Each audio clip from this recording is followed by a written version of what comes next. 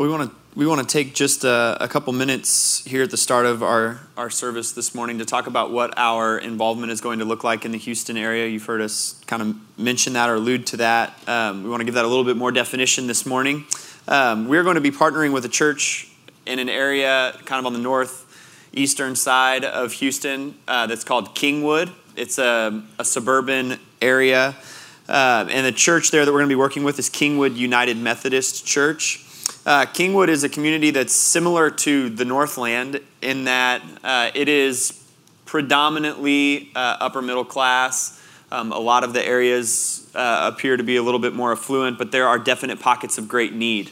And unfortunately, the way that that area is kind of set up, the less affluent areas of town are what got hit hardest by some of the flooding.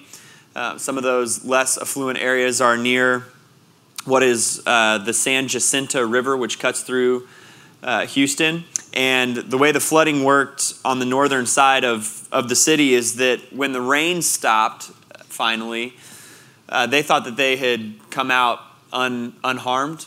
A lot of the flooding hadn't happened up there the way it did in southern portions of the city. But city officials made a decision.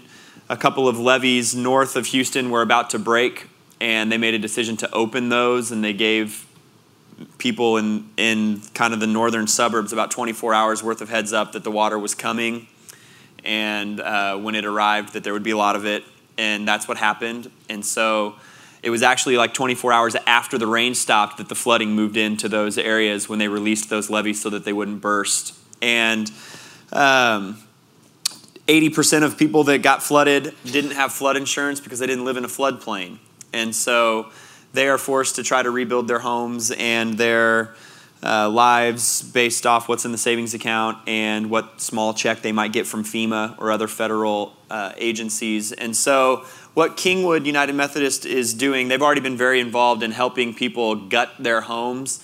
That needs like 3 to 5 weeks to dry. It's been about 10 days since then. So it still needs some time in order to dry out. But they are in the process of identifying homes and families that didn't have flood insurance, don't have the means probably to pay for the rebuild inside their home, as well as restarting their life in terms of their stuff and appliances and furniture and those kinds of things. And as they do that, they're going to let us know a couple of families that we can adopt as a church and support both materially, financially, but also physically going down and helping rebuild inside their houses and helping them restock on everything that they lost. And so that is how we'll come alongside them. We're in the waiting process in terms of finding out who those families are going to be and exactly what kind of help they're going to need. And so as soon as we have information about that, we will pass that along, but we ask that you be thinking about and praying about how it is that you could possibly be involved there. If there's a need to go on trips and you're interested in that, to go down and rebuild and you're handy and can do those kinds of things, I promise I won't go on those trips because I will do more damage than good. You don't want me to try to build things. But if it's giving toward us helping get the supplies, the sheetrocking and the drywall and the insulation and whatnot needed for the inside of the home, or if it's helping us provide more kind of basic life stuff for them, be thinking about that. That's how we're going to be involved. I've had some people ask if we're going to do similarly in the kind of southern Florida, southwestern Florida area. We're not, and the reason is not because we don't care about what happened there. It's just that we can't do everything, and so we've had to pick a spot and try to be involved there and pray that other churches around the nation would do the same in other areas. And so we can't help all of Houston, but we can help in a specific area, and so that's what we're going to do, and we're praying that other churches would do likewise from around the nation and try to help out in both of those areas of need. And so we're going to take a minute and pray over that this morning. And then we'll jump into John chapter 10, which is where we're going to be for the rest of our time. So if you'll join me in prayer. God, thank you for the truth that nothing happens that is that you are unaware of. Nothing happens that catches you off guard. Lord, you are able to display yourself and your greatness and your glory even in the middle of our hardship. And Lord, we trust that. But at the same time, We weep with those who weep, and we mourn with those who mourn in places like Houston and in Florida. And God, we want to be the hands and feet of Christ to those individuals, to come alongside them, to help bring the light and life of Jesus into the brokenness of their current situation, to bring hope into places that feel momentarily hopeless. God, we want to be able to bring physical relief to them, but also to bring spiritual refreshment and emotional support. And so, God, we pray for the families that we'll get to come alongside. We don't know who they are, but you do. We don't know exactly what they're going to need, but you do. And Lord, we eagerly await the opportunity to help them. God, to not only help them rebuild their lives, but also to share the hope of Jesus with them.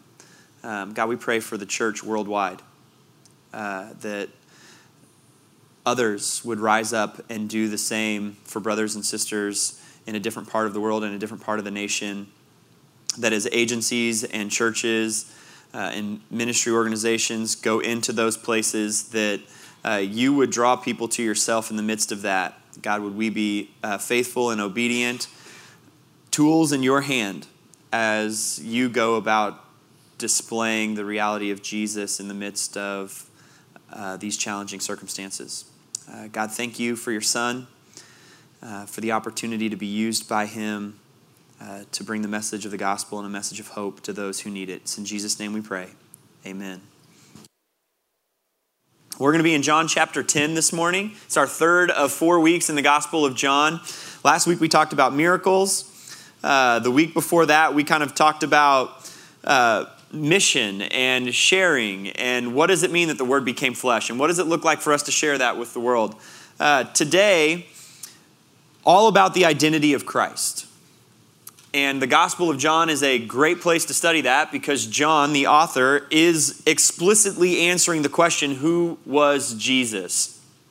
And in the Gospel of John, there are some very explicit, explosive statements from Christ about who he was out of his own mouth. In fact, so much so that the reason that Jesus ultimately ends up being arrested and crucified is not just because he's broken some of Jewish law. He's healed on the Sabbath and some of the other things like that he does that anger the Pharisees. It's ultimately, they make that decision because he claims equality with God. They say he's being blasphemous. He is saying that he can forgive sin, that he is one with the Father. He's calling himself God. And for that, we need to not just silence him, we need to put him to death. And so it's the kind of statements that we're going to look at today that ultimately lead to Jesus' demise, that ultimately lead to his arrest and his crucifixion.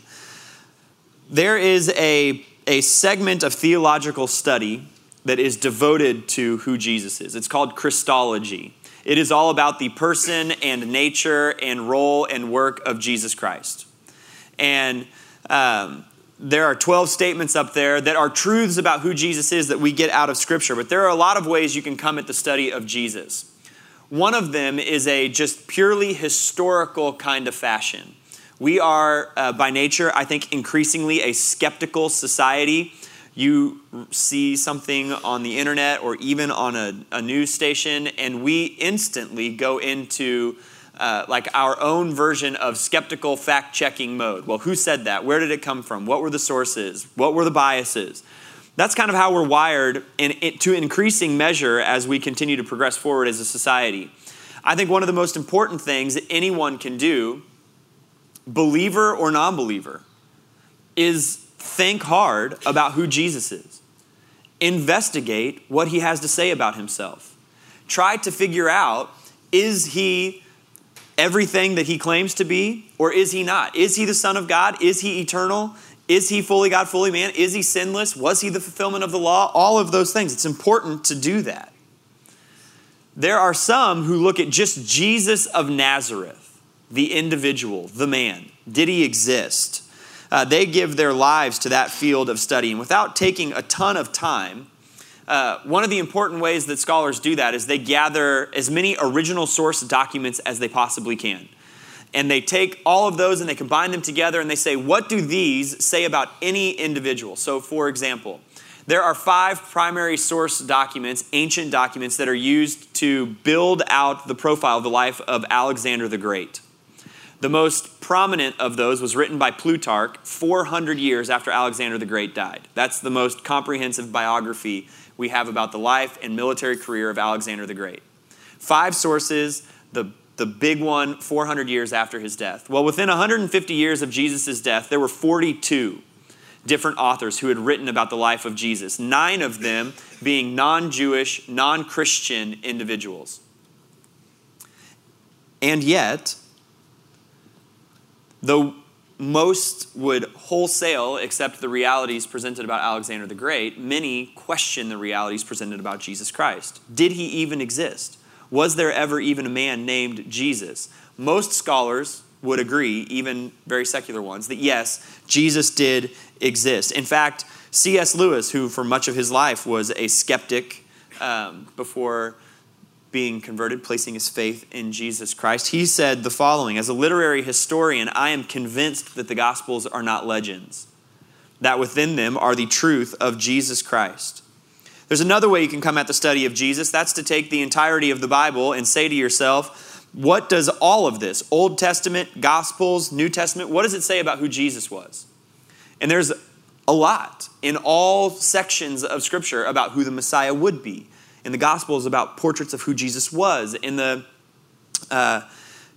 New Testament epistles and letters, there are truths about what that means and reflecting backward. In fact, within 5 years after Jesus' death, there were a number of church creeds and statements about the crucifixion and the fact of the resurrection that began being disseminated within the early church.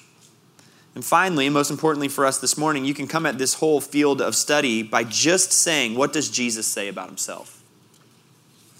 Let's just look at the words of the man himself out of his own mouth. Many would say, many who are skeptical would say, I believe that a Jesus of Nazareth existed, and I believe that he was a great teacher.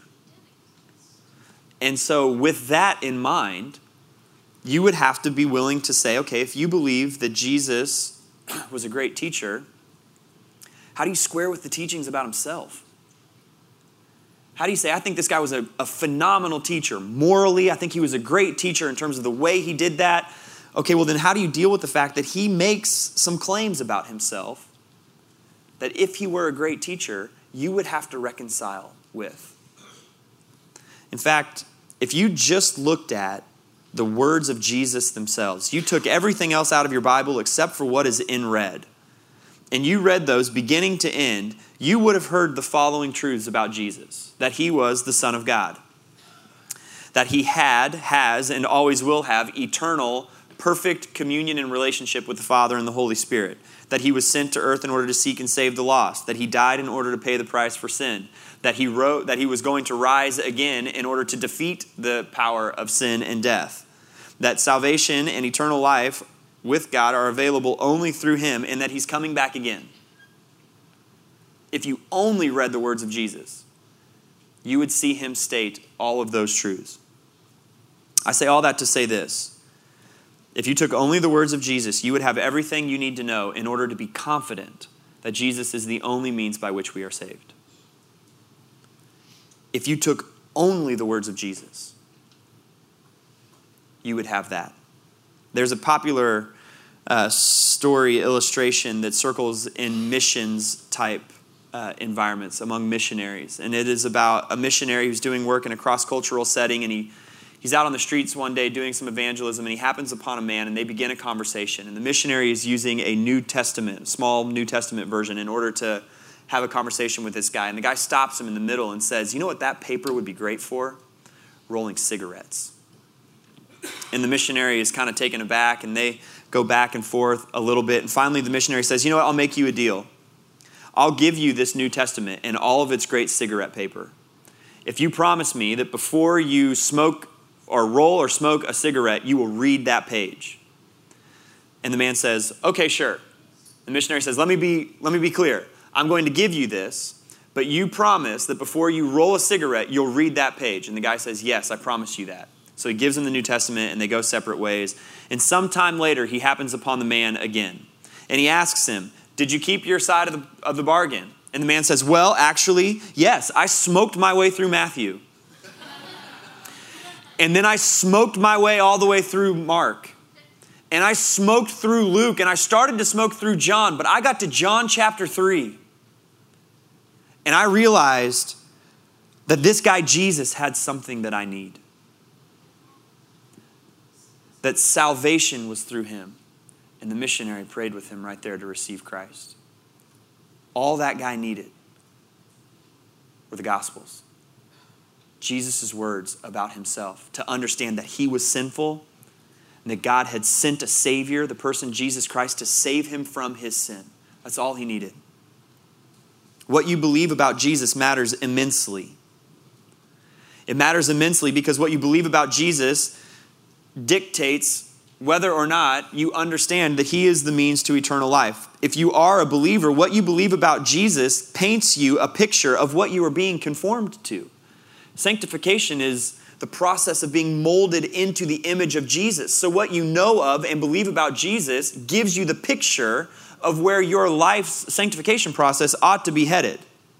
That's why it matters. That's why it's more than just kind of theological gibberish or some sort of scholarly mumbo jumbo to talk about who Jesus was. No, it matters for all of humanity. And in the Gospel of John, there are 7 statements that Jesus himself makes. They're called the 7 I am statements of Jesus.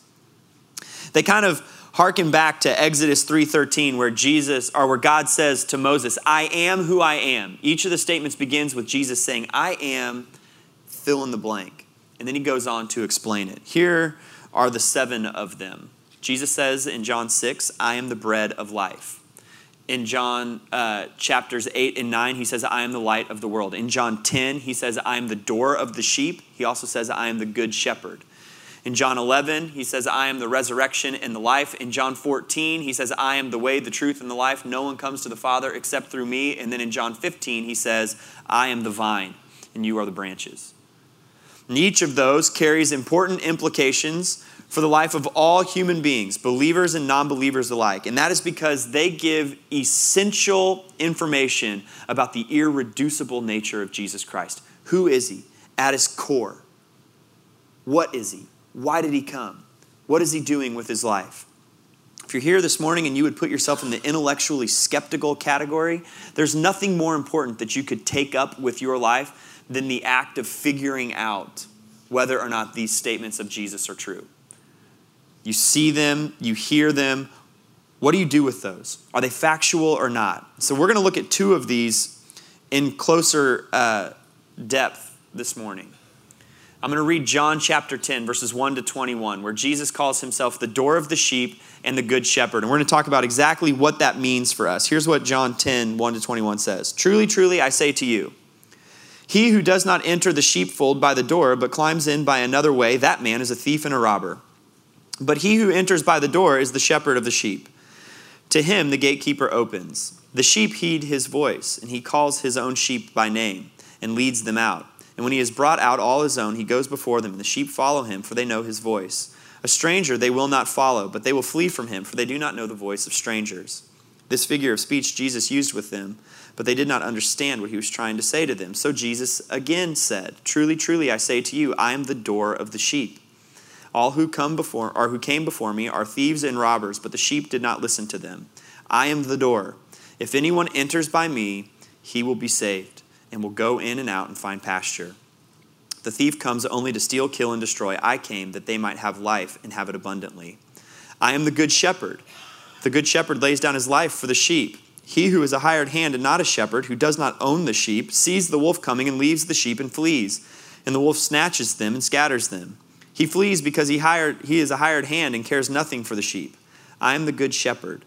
I know my own, and my own know me, just as the Father knows me, and I know the Father. And I lay my life down for the sheep. And I have other sheep that are not of this fold. I must bring them also, and they will listen to my voice. So there will be one flock, one shepherd. For this reason the Father loves me, because I lay down my life that I may take it up again. No one takes it from me, but I lay it down of my own accord. I have authority to lay it down, and I have authority to take it up again. This charge I have received from my Father. There was again a division among the Jews because of these words. Many of them said, He is a demon and insane. Why listen to him?" And others said, "These are not the words of one who is oppressed by a demon. Can a demon open the eyes of the blind?" The passage splits into three basic parts. That's how we're going to work through it. The first is an illustration about a sheepfold and some sheep that are inside and a shepherd, and there's a gatekeeper. Then Jesus says, "I am the door of the sheep."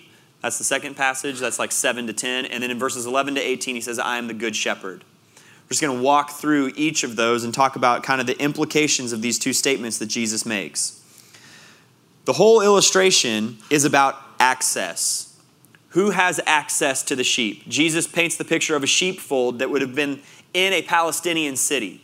Oftentimes, shepherds would be out with their sheep and they would come back into town, whether to sell them or to reload on supplies or whatever, and they would take their sheep to a communal sheepfold. It was usually formed by buildings that would kind of touch and create a courtyard in the middle, and there would be a small door in and out of the sheepfold. Multiple shepherds would put their sheep into the same place.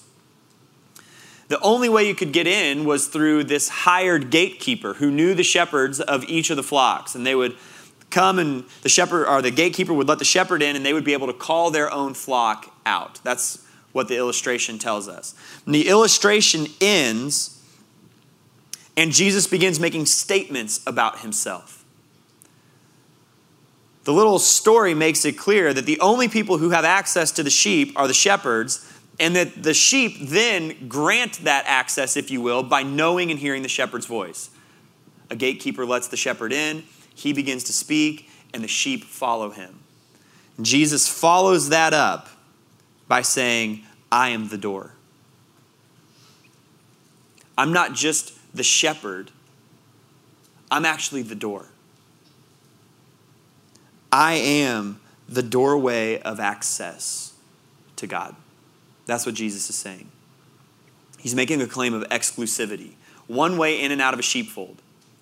Jesus says there's one way in and out of the Father's flock. There's one way in and out of the family of God, and I am that way. It's a similar statement to what he says in John 14, which is probably the most recognizable of his I am statements. I am the way, the truth, and the life. No one comes to the Father except through me. There is no access to right relationship with the Lord by any other means than Jesus. He is the doorway. Sin has separated all of humanity from God, and there's only one way in which those two parties are reconciled. And we have been talking about that since we started looking at the Bible and walking through the story of Scripture back in January. That we are not saved by our obedience to the law. We're not saved by showing up at the temple or the church. We're not saved by a priest or a prophet or a king or a judge. You're not saved because your family was Christian. You're not saved because you come and listen to me blabber on Sunday mornings. You're saved because you have access through the blood of Jesus Christ to a relationship with the Father. And you place your faith in that. Access. Jesus says, I am the only way. But there's more to that. Because as the door, Jesus offers eternal protection. That's what verse 10 is all about. The thief comes only to steal, kill, and destroy. I come that you may have life and have it abundantly.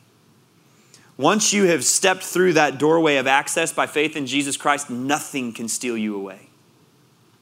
No amount of threat can ultimately, eternally overtake you. Nothing can come upon you except that which Jesus, the door, allows in. We'll talk more about that here in a few minutes. But the logical question is, how do I know if I've gained access through the doorway? Well, Jesus tells us. You know because you would hear the shepherd's voice and recognize it and respond to it. There's a beautiful picture kind of tucked into the illustration up here. Jump back up to verse 3. The sheep hear his voice, and he calls his own sheep by name and leads them out. Palestinian shepherds would name all of their sheep, usually based off a distinctive characteristic. So there's one with black ears. That one would be called black ears. There's one with a long snout. He's long snout. One's got a lot of wool. He's fluffy, right? They've got names. In fact, I would imagine that any other shepherd takes a look at someone else's sheep and they would be hard to differentiate. There's woman in our church who owns chickens, and I saw her chicken coop not too long ago. And I'm looking at the chickens and talking to someone else, and I said, do the chickens have names? And the guy that I was with said, oh yeah, they have names. They all looked the same to me. There were like 6 chickens in there, and I'm thinking, how do you differentiate the chickens? Well, it's because you know them intimately. That's how the shepherd knows the sheep. That's how he could walk into a sheepfold with a bunch of other flocks and start calling his out by name. We talked last week about the precious reality that God is personal, that he knows you intimately.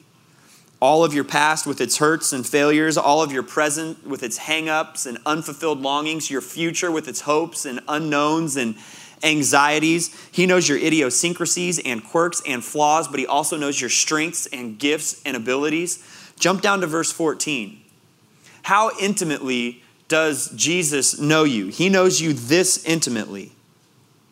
I am the good shepherd. I know my own, and my own know me. And just as the Father knows me, and I know the Father, and I lay my life down for the sheep. Jesus has had perfect, eternal relationship with the Father. And as well as he knows the Father, he knows you. That's how intimately. And so over the course of this week, as I've been thinking about this message, I can't help but think to myself, Jesus in heaven, looking down at me, probably thinking to himself, hey, there's old talks before he thinks. He's hilarious. Just watch him for a day. He'll say something real dumb because he didn't think about it. That's who he is. But I love him. And I know him intimately, and I know him personally, and I love him so much, I lay my life down for him. Jesus offers protection as the doorway. He's not only the means by which we step into faith, he's also the protector once we're part of the flock. He's not only the means by which we enter into the family, he's also the guardian of the family. And if I'm part of the flock, then I know when he speaks, and I hear it, and I respond to him. And Jesus goes on, because it's not just that he's the doorway, he's something more than that. And so he says in verse 11, I am the good shepherd. And the good shepherd lays down his life for the sheep. As the good shepherd, Jesus gave his life so that we might have life. There are 4 times from verses 11 down to 18 where Jesus states that he lays his life down. Verses 11, 15, 17, and 18. He's being overwhelmingly clear that as the good shepherd, he is not only going to have his life taken, he's going to give it. That is the heart of the good shepherd. So in the garden, Jesus is not captured and taken prisoner while he's praying. He surrenders willingly. When he's standing trial numerous times, he is not convicted against his will. He is silent on purpose. When he hangs on the cross, he is not wrongly put to death as some sort of criminal. He is voluntarily laying down his life for the sheep. That's who the good shepherd is. That's the heart of the good shepherd toward his flock. At any one of those moments, he could have called down an army of angels, but he didn't. And the reason he didn't is because he is the way, the truth, and the life. And salvation is going to come through him. And that means he knows that he must, on the cross, pay the price for sin. And so he is willingly, voluntarily headed in that direction. I'm going to say this like 3 different ways, because if you get nothing else out of this morning, I hope this is the truth that you walk away with. That Jesus abandoned his life so that you could have abundant life. That Jesus laid down his life so that you could live life to the full. That Jesus sacrificed everything so that you could be satisfied in him in all things. He gave it. He gave his life so that you could have life. Abundant life is about one thing and about one thing only. It's about having Jesus and knowing that Jesus has you. Because as the door, he offered protection. But as the good shepherd, he offers provision. Eternal provision.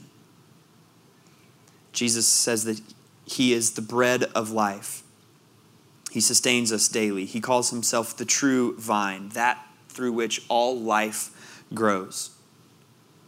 What qualification do you need to obtain all of this?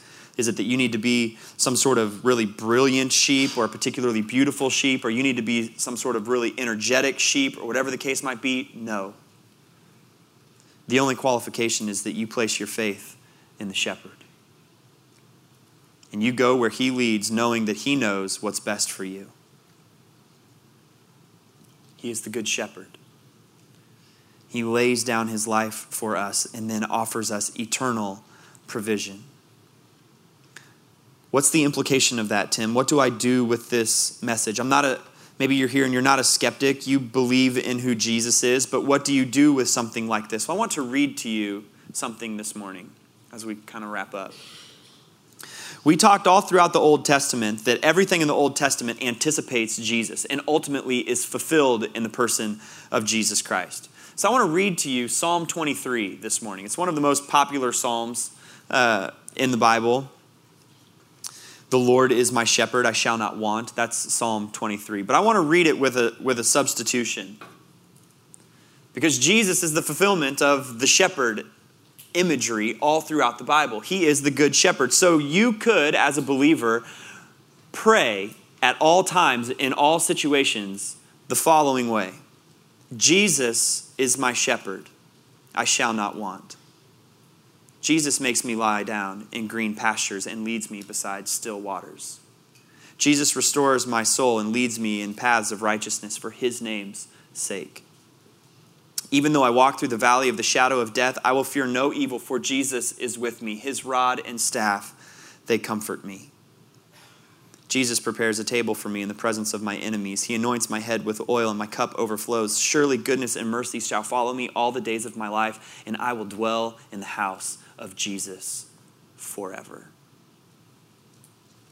If you've placed your faith in Jesus Christ for the forgiveness of your sins, if you've stepped through the doorway, then the Good Shepherd is leading you and providing for you at all times. Which means no matter what pasture you might find yourself in at any given season of life, you can say to yourself confidently that the Good Shepherd led me here. And there is protection and there is provision. There's growth in righteousness. There's opportunity to glorify him. Jesus, you brought me here for my good and for the sake of your name. And because of that, I will trust you. No matter what your current season of life looks like, you may be in something right now where you look around and you say, this pasture looks a little bit brown, but that one over there looks pretty green. Or you might say, these waters look a little bit turbulent, but those waters over there, now those are the calm waters. But if you've placed your faith in Jesus Christ, then there is provision, and he is saying to you, this pasture is where I want you to lay down. This stream is the stream I want you to drink from. You can trust me. How do you know that? Because I gave my life for you. As the door, Jesus offers protection. He also offers the only means into relationship. And as the Good Shepherd, he offers provision. Those are from the words of his own mouth. He is the great I am. He is the great I am. If you're here this morning and maybe you would classify yourself as a little bit intellectually skeptical, I cannot encourage you enough to investigate the claims of Jesus. You could do that from a historical approach, or you could just do it from the very words of himself. Are they true or are they not? And if you're here this morning and you're not intellectually skeptical, you've placed your faith in Jesus Christ, then hear me from the bottom of my pastor's heart say to you, you can trust the pasture that you're in. You can trust it. It might not be pleasant. It might be difficult for a season, but the Good Shepherd led you there, and there's a reason for it. It might be your own growth in righteousness. It might be that there's an opportunity to shine the light of the gospel in that place that brings glory to the Lord that he could not get from your life in any other way than this particular season. You can trust him because he's good, because he always provides. Let's pray. God, thank you for Jesus. the way, the truth, and the life, the only means by which we are saved, the access to a right relationship with you. God, thank you that he is the good shepherd, that at all times we can hear his voice and know it and trust him and follow him where he leads. That to the very core of who we are, we can trust and believe that at all times he leads us into green pastures and by still waters for his name's sake. God, would you help our hearts to trust that? Would you help our ears and our mind and our eyes to see the shepherd, to hear his voice, and to follow him where he leads? God, for those here who maybe haven't placed their faith in you or would maybe place themselves in the skeptical category, Lord, I pray that you would move them to investigate the claims of Jesus, the identity of Christ, and that along the way you would reveal yourself to them to be the only means by which we are saved and the ultimate means of provision for all of our life. And we pray these things in the matchless name of Jesus. Amen. That's all. There's a sporting event on TV that some of you probably want to go watch. Enjoy. And see you next week.